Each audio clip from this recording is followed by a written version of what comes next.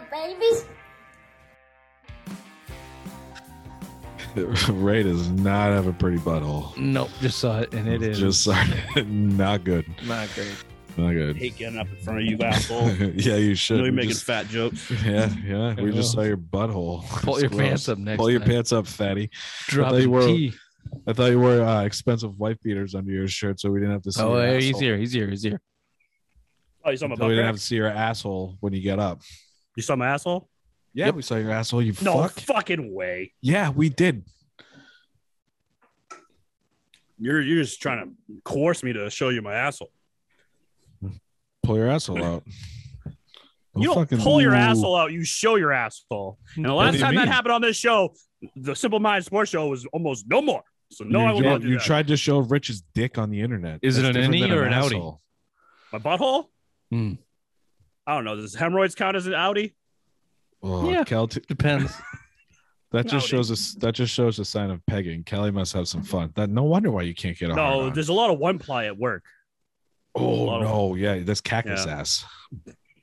Just that's a word. I don't understand why these expensive companies have the fucking cheapest toilet paper, and Agreed. I will never fucking understand that. Me either. No, it's a good Oh. question. Oh, look at this. That's Oh. crisp. That's a crisp picture you got going. Hey guys, how's it Wicked going? crisp. I thought that was a still shot. How you doing, Will? Good. How you guys doing? Very good. Great. So it was interesting how much of the initial conversation our guests hear when they come on.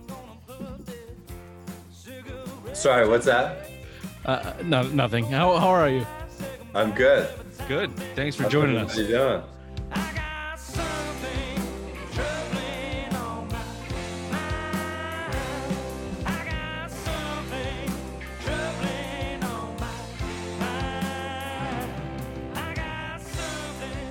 Good. You can hear us okay? Yeah, I like the background. I like the Williams 420. Oh, thank you. I was on a flight from the Bay Area to Oregon like 10 years ago, and I got off and we were on the tarmac walking into the airport, and I looked over and I saw that on my flight the entire time was, of all people, Ricky Williams. And, You could smell the marijuana like reeking from him right it was there. emanating off of him. Yeah. Yes. Like that character from Charlie Brown, Pigpen. It's like me on a flight. Yeah, exactly. How dare you compare yourself to Ricky Williams? How dare you? Never mind. He's big, he maybe I don't look the part. That let's be real. that dude is so, like, each calf was like that big. He had no fat on him. And each calf was like that big. That's crazy. Yeah, we've determined that Bill's not an athlete, although he's a baseball guy, and we're all baseball guys. So we're happy that you're here. We have a lot of questions. All right, cool. Yeah. And then we just count to three and we're on the air. How does that work? No, Yeah. we're on the air now. Let's This just is it. go. No. We'll is do it. I'll do an introduction, and then we'll go from there. But yeah, obviously pretty casual. So Here, let me get my background, because I can join the sports. Let me see if I can get this. Do you just have a flat screen TV in a closet behind you? I've got some good stuff that you guys will like if I can figure out how to. You know what I have in those closets, Raymond? Click clack. Motherfucker. All right, there we go. Oh, there we go. oh yeah, no, There we that's go. classy. Yeah, I like that. Who are you, Ian Rappaport? You can't really see. Well, you can kind of see, but I got Ricky Henderson's cleats right there, Ooh, right there. that's Yeah. good memorabilia right there. Other stuff around, but anyway. I got a Chipper Jones signed jersey in this closet framed right now. So yeah. Nice. It's like so AK-47. Is there anything on that whiteboard that we shouldn't see? No, we're good Okay. on the whiteboard. Yeah. Okay, good. No secrets. All right, well, let's do this. Welcome to the Simple Mind Sports Show. With us today is Will Cooper from the podcast Moneyball with Will Cooper, the podcast that compares Hollywood with history. Will, welcome to the show. Thanks, Richard. Great to be here. Glad to be on. And just to clarify, I was a guest on that podcast. It's a really fun podcast, but I don't want to leave the You don't want to take credit for the appearance that you had, because I wish I could. Normally, I don't mind, plagiarizing and taking credit for other people's things, but they were so nice to me over there that I will clarify. it was that. an awesome spot start then? Because it seemed like you were in complete control over that. It was so it was well a done lot by of you. fun. Thank you. It was a lot of fun, and the host is a really nice guy, and so he wasn't pounding beers like you guys. So this might be even more entertaining. I'm looking forward to it. Generally I'm at the perfect mix right now, so this is gonna be fun. Keep it level. Well, let's do this. I would like your opinion on how well. Well, why don't you just give us your background, your time with the A's, and that that point in time in baseball, and how you got involved with that, and then we'll kind of move into the movie. Sounds great. So when I was, I'm a huge sports fan, huge A's fan my whole life.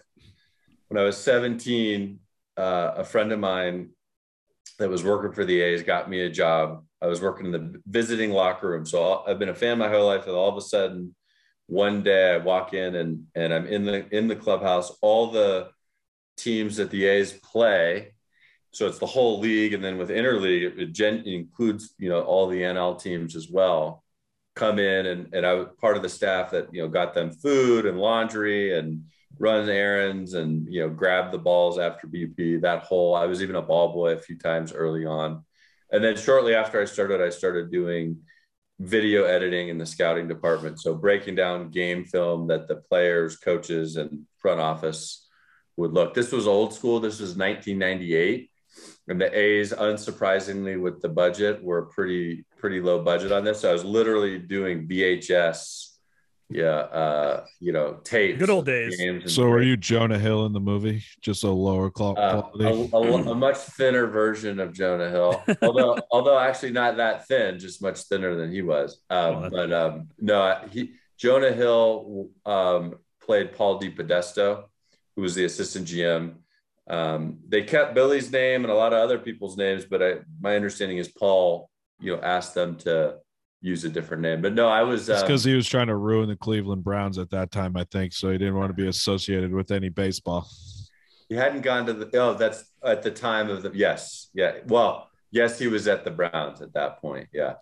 No, but I was just a low level staff person, obviously not in the movie in any real way, but I was around those guys, and in the movie they're in the video room, hanging out and spending time there. That was very true. The front office used to hang out in the video room and watch the games, and so the movie was a mix, as I mentioned in the previous podcast. It was a mix of fact and fiction, but one of the aspects that was accurate was that there was a lot of time spent in the video room, and I got to be there and be a fly on the wall and participate in some of the conversation.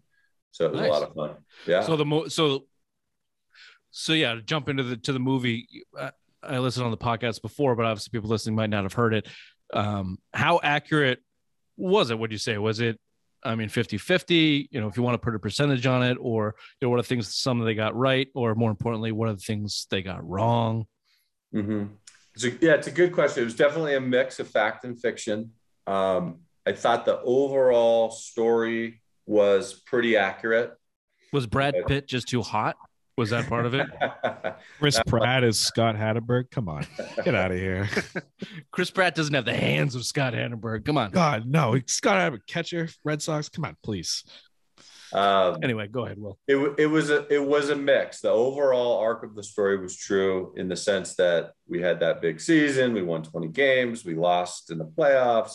All the stuff you get from a sports page, that was all true. And the fact that Billie and Paul, played by Jonah Hill in the movie, Peter Brand, but Paul DiPodesta in real life, the fact that they were pushing hard into the numbers game and sabermetrics and building the team with that model in mind was true. Yeah. But what the movie producers did was take, the raw material that was accurate and embellish it quite a bit and create dramas and tensions and storylines that were not accurate. And I think one example of that was the tension and the fighting between Billie and Art Howe in the movie. Philip Seymour Hoffman, give that guy some props. Yeah, R.I.P. He's a good actor. And the movie, I thought the movie was great. I thought they did a great job. But he and Billie are just sort of really at loggerheads throughout the movie. You know, Billie walks in the room and Art is just disgusted to even see his presence and refusing to do anything Billie tells him. Billie in the movie actually has to make a trade to get Hatterberg in the lineup. That was way exaggerated. Of course, in any Giambi sucked anyways. Who did? Giambi sucked anyways. Giambi? He may have won the MVP that year. No, his brother. Oh, his brother. Yeah, Jeremy. He was interesting. Yeah, him not sliding when Jeter made that great play. He was interesting. Anybody that says he was interesting, you know means he's an asshole. Yeah. He was on the Red Sox in 2003 and they dumped him to Ortiz could start his Hall of Fame career. Interesting. I didn't know that. I remember Ortiz as a rookie on the Twins, just this big old goofball. And like everybody else, nobody had any idea he was going to be anything. He wasn't some huge. Yeah, where the fuck was Beane on that one? He came in 03. He came in 03 with the Reds. He came in 03 with the Red Sox in platoon with Shea Hildebrand and Jeremy Giambi, and they got ready to dump them both.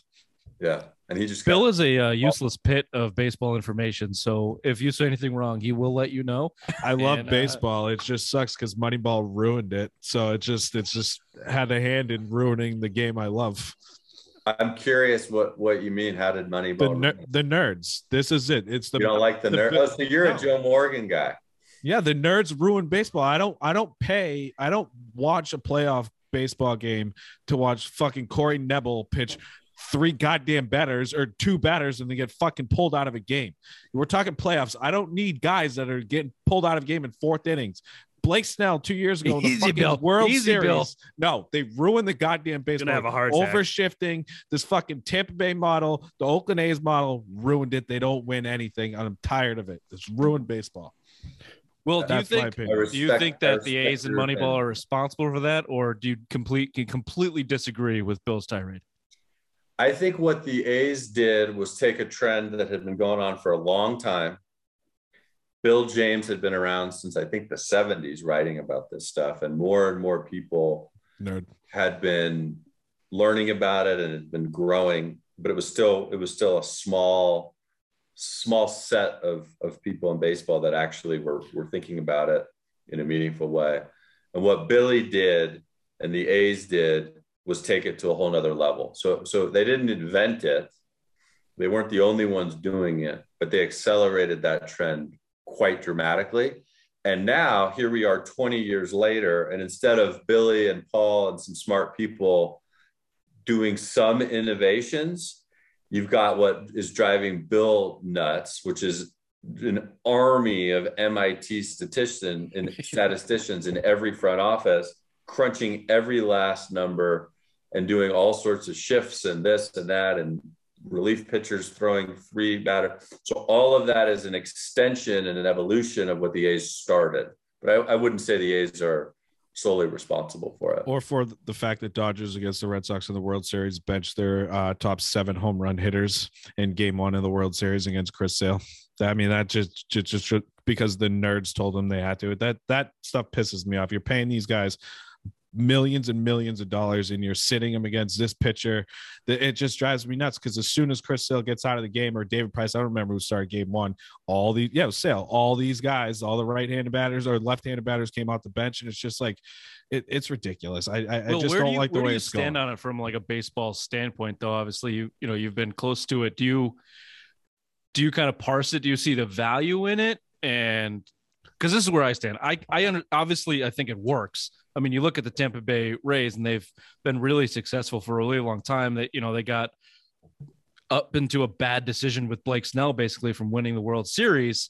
However, you take away the whole sport of it, right? They're still humans. There's still emotion. There's still motivation, and everything else involved. And I think when you get too robotic with it, you end up losing that, and you suffer at the end. Where do you stand on it? The level it's come to and what it's doing to baseball, where we agree it's kind of helping to kill the sport that needs something different. Yeah. A couple thoughts. I think there's a lot of life left, I think, in baseball. I think some of these counterintuitive changes, especially I think Bill, your example of relief pitcher is a very good one. They are robotic and they do diminish the enjoyment of the game for me a little bit, but it's certainly not anything close to ruining the game. There's all sorts of drama and excitement that's still happening. If you look at, for example, the Giants-Dodgers series in the playoffs last year, I mean, there was lots of great baseball throughout the season and the postseason. So it's slightly, for me, less what it used to be in terms of that dynamic, but it's still a great game. And there's still an enormous amount of home runs and excitement. One change that I don't think is related to sabermetrics at all, that's been a very material change in the game, is how dominant the pitchers have become compared to where they were a few days ago. They're getting bigger, stronger. And I think that's changing the game. Yeah. I mean, you got guys coming in throwing 100 on the regular. They're throwing 100 pitches at 100 miles an hour. I mean, I'm in favor of moving the mound back a foot. I mean, we need something because the game relies on too much home runs. And again, the pitchers, you're paying these guys millions and millions of dollars to be starting pitchers to go 3-4 innings. I'm not saying baseball is not exciting to me because I watch every playoff game. You know, I love the Sox. I love the Braves. I'll watch every time they're in. I watch as much as I can, but it's still like, I'm still bitching. You're a Braves fan and you're this cynical? You got a ring. Yeah, I know. Matter. Welcome to our life, Will. There's no pleasing the queen. No, I went on a tirade last night how Andrew Jones didn't make the fucking Hall of Fame. Yeah. Chipper making it was great to see. The only other thing I'll say in response to your question, Richard, just to round out my answer, is I think it's unbelievably competitive baseball, of course. And you used to have almost all of that competition on the field. Now a lot of the competition is in the front office and you've got these big operations. And so some of what the changes that are happening are just people being very intelligent. And even if it takes away some of the entertainment, if it increases the likelihood that the team's going to win, it's just going to happen. So some of this, even though I agree it takes away some of the drama and the tradition of the game, it's inevitable. If it is in fact true, as the science shows, that having relief pitchers get more involved, if that helps you win, it's going to happen. It's just inevitable. So real quick, but to back your point up though, that's like, I understand teams want to win, but that's the wrong way to go. Like, as far as growing the game of baseball, right? Like, so baseball, the viewership, the average age is, you're looking at in the 50s, right? So the average age, you're looking at a fucking old folks home. They need to do something to really bring the game back. And doing these changes, they're not doing it. They need to make the game exciting. What brought baseball back to the pinnacle was fucking McGuire and Sosa chasing a home run record. The steroids, it was offense, and this. Now it's so centered around pitching. Like, they need to speed the game up. They need to make it more exciting. And going this sabermetrics bullshit way is not going to do it. No, I think it's a great. I have a McGuire hat from 98. Oh, I thought you can see an A's hat. I thought you just didn't want to look at Bill anymore. It's when he's on the. It's 98. It's got to be a Cardinals, yeah. From when he's on the Cardinals, but I don't see it. I completely agree with you. The game needs, I think moving back to pitcher's mound might be a good idea. The game needs a jolt of energy.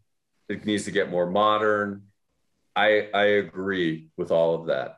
I think the reasons the game has slowed down in the popular mindset in a number of ways, part of it is the sabermetrics, but I think some of it is natural evolution that's not numbers. And one of those is pitchers. Just, they're so much bigger and stronger that the proportionality between the mound and the plate and the increased strength of all of the people playing is just favoring pitchers more than it should. Yeah. So I have a question, since you're talking about the game and what the problems are.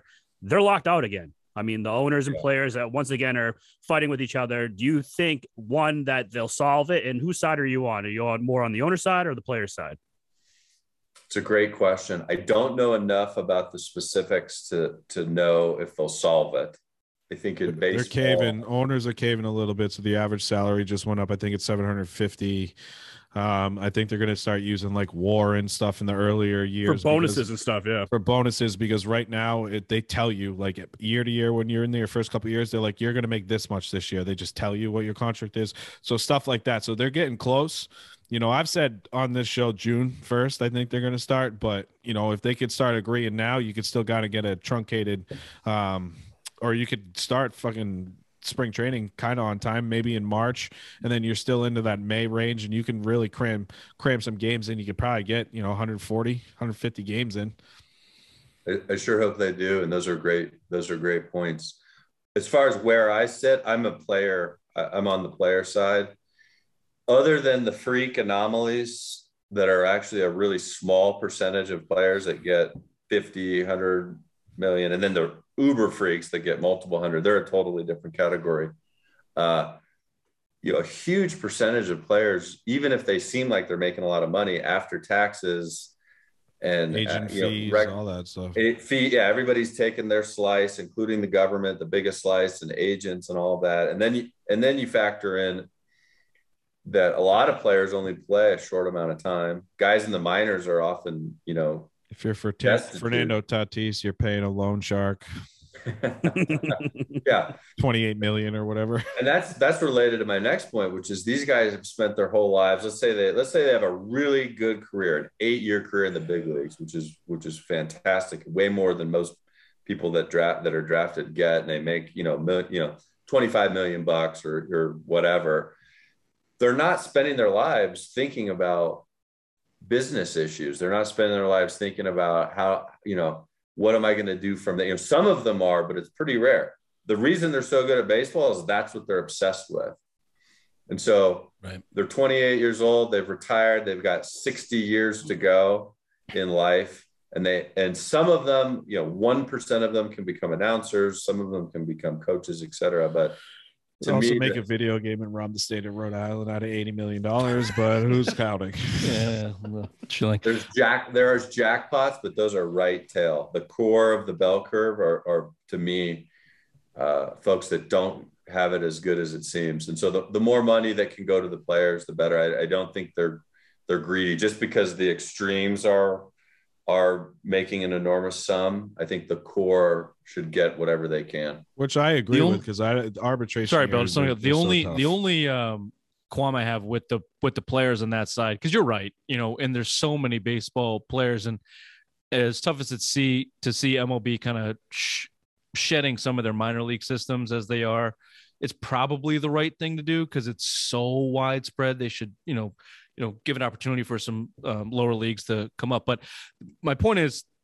these negotiations are being led by those top 1% of the players, and they aren't budging on any of, you know, their, you know, comps, right? So they're saying they want to get more for the younger players and move arbitration, but they're not budging on anything that would maybe alleviate their pay by, you know, $500,000 or, you know, whatever the numbers are. So, you know, it's a tough negotiation, and the Baseball Players Association is as strong as anyone we've probably ever seen in sports. Yeah, you got to be team player all the time in this situation.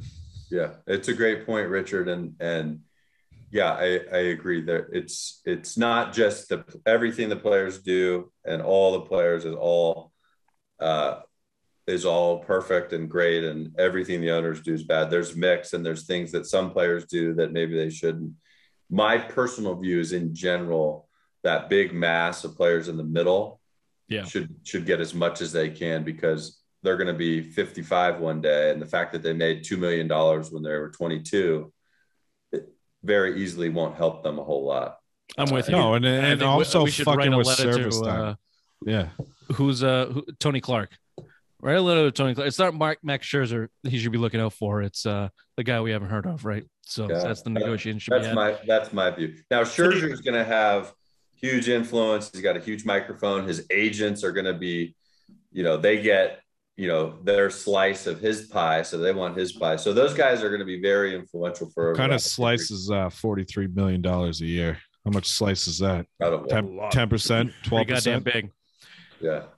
Yeah. Hey, well, we appreciate the time, and it went a little bit off the tangent. We didn't talk a whole lot about Moneyball, but this has been awesome baseball talk, which we don't get a lot of, and especially in the winter. But so it's perfect timing. Obviously, we had the Hall of Fame vote last night. We just finished the show pretty much shitting on the BBWA for not letting Clemens and Bonds in specifically, and had a little bit of. I mean, we're Sox guys, so we're big Poppy guys. I mean, yeah, we consider him the greatest Red Sox of all time.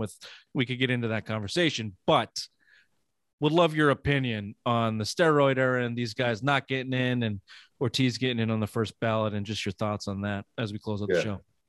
Well, I'll preface, especially talking to 3 Red Sox fans, that I love Ortiz, incredible player. He was a great guy. I got to know him a little bit when they would come in, or I again remember him as a rookie on the Twins, no one had ever heard of, and then a few years later, he's the face of baseball. All right. My personal view, and I'm a purist in this respect, and I respect everybody's view, but my personal opinion is if you are a known steroid user and it's been established, I don't think you should get in. And well, this has been good talking to you. No. Yeah, it's a fine. Go ahead. No. I didn't mean to interrupt you, but go ahead. Finish your thought. That's my view, and like I said, I respect all views. Now, I grew up in Oakland, right? McGuire and Canseco, they were my heroes. How about Giambi? Same thing. Love him. Wasn't a hero in the same sense because I was older and I knew him. But the fact that the key for me is that you don't know. People always say, oh, well, just look to before it started and would they have gone in the Hall of Fame anyway? You don't know when it started. Rafael Palmeiro did steroids. That guy, you couldn't find a muscle on that guy if you tried. He told Congress he never did it. I never did steroids. I liked when Sammy Sosa all of a sudden forgot how to speak English. Oh, we have talked about this on the show many times. He was on every interview for 20 years, and then when he goes to speak to Congress, he forgets how to. I like when he turned into a vampire, but I just want to say now he's white. I understand what you're saying, Will, and we made this point in the show earlier that I don't think everyone, in that era with the numbers should, like Rafael Palmeiro, you watch him play. No, he's not a Hall of Famer, right? Sammy Sosa was a home run guy for a couple of years, not a Hall of Famer. I think there are certain names you could bring up that we have specific issues with. Clemens and Bonds are at the top of the list. Look, they had Hall of Fame careers. You want to say when it started or not? I mean, they're the 2 best players of their era on either side of the ball. Bonds right? It's like in San Francisco for sure. Your baseball Hall of Fame is missing the number one. Your leader in hits, leader in home runs, and leader in Cy Youngs. That's a tough pill to swallow in baseball. Roger Clemens. I couldn't agree more. Yeah, fuck that guy. I hope he never. I remember when he won his 7th Cy Young, and I remember talking to. Who was it? It was Juan Guzman, I think, who came in 2nd one year. You guys remember him? Yeah, steroids. And he was like, that was the crowning achievement of my life. And I can't, it was so hard to even be runner-up one year. And this guy just won his 7th in a row.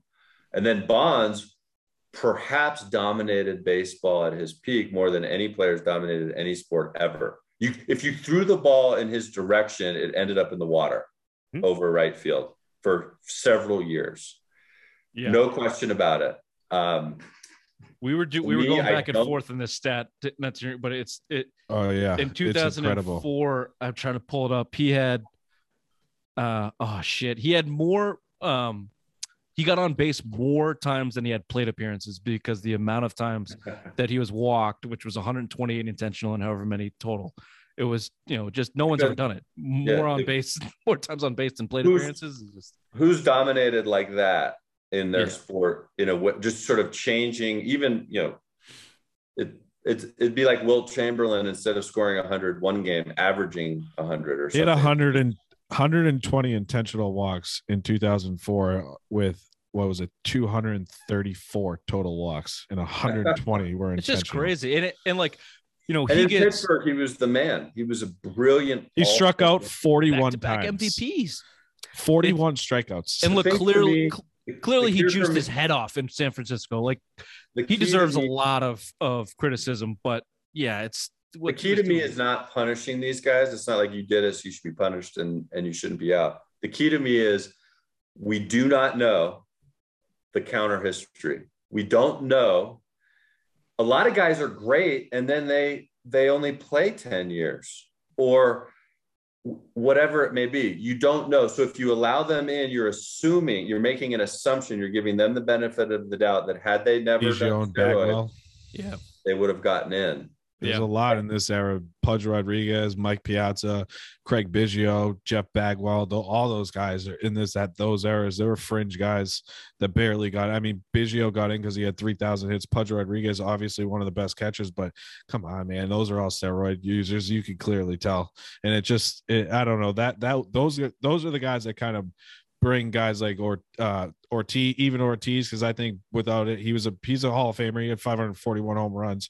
Clemens, Bonds, those guys deserve to get in, but guys like Biggio, Manny, A-Rod, those guys deserve to be in the Hall of Fame on pure talent, but it's guys like the questionable fringe guys in the steroid era that do not deserve to get in. And we don't know if they did, but some of those guys probably did, and they just didn't get caught. So the whole thing is a cluster, right? Exactly. There's too much questions around it. They didn't link, but you have to question every single guy from that era, from 95 to 2005 when they started implementing still real. going now, though. It's still going on now. The testing right now is insanely crazy now. So like at the time, it was like the anonymous list was 03, 04 is when, and then OT's it popped out in 09. And then it was swept under the rug because he's loved by the media, where Clemens and Bonds were assholes to fucking everybody, and they were hated. That's why Ortiz got in. He's not a first ballot, second, third, fourth, fifth ballot. Yes, he should have got in by numbers, but now weak class, and they're fucking holding the steroid users against them. The whole thing's a mess. But to me, either way, it sucks. You don't let these guys in, and then other guys get in, and that's not fair. And the fact that the two best players of the era are in, that sucks. I agree. But let's say Barry Bonds did get in, would you guys feel like that was just pure and happy? And would you have no reservation? I hate the prick. I hope him and Clemens never get in. The guy's head tripled in size. What I would feel, though, is I would feel 32. I would feel David Ortiz is vindicated because Barry Bonds is in. At this point, I think David Ortiz being a first ballot Hall of Famer, while Clemens and Bonds get voted out in the same year again, because he just got shot. That's why he cheapens it. Well, that might be true. I forgot about that. Yeah, he did get the inconsistency. Is almost died. Yeah. Well, baseball sparks up a lot of opinions and energies. That's for sure. It's been around long enough, and we appreciate you jumping on us, Will. We won't take up any more of your time, but thank you for joining us and talking some baseball, man. My pleasure. You guys have a great show. It's really fun to hear your views. Keep it up. And I really appreciate the opportunity to join you today. So thank you. Hey, thank you. Oh, thank you. It was fun. Even though we disagree on everything, we're still friends. That makes me feel good. Well, Bill's got one now. I just like baseball. I'll debate baseball till I die. I love it. And you do a good job at it. And congrats on the Braves. I'm an A's fan. I don't know what it feels like to win a World Series. Keep plugging away at those Saber Matrix, baby. You'll get there. Stop Moneyball. We'll see. Yeah, I know. I opened myself up to that one, didn't I? Yeah, a little bit. You did. All right, well, we'll see you, man. Thanks, Thank you. guys. Later, Will.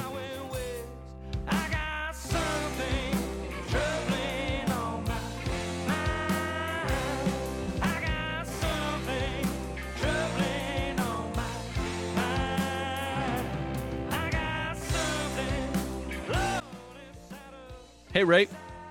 Hey, guys. Hey.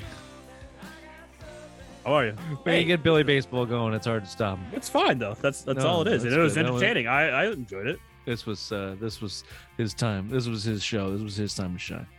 There was some. I had some. No, I thought it was very good. No, it was great. That was great. I thought it was great. It was very good. And Will went on a tangent. I did get angry because you do. Hey, but you guys are friends. You got a friend now, Bill. You guys are friends now. Welcome. Congrats, Bill. Congrats, Bill. Sweet. First friends. So happy.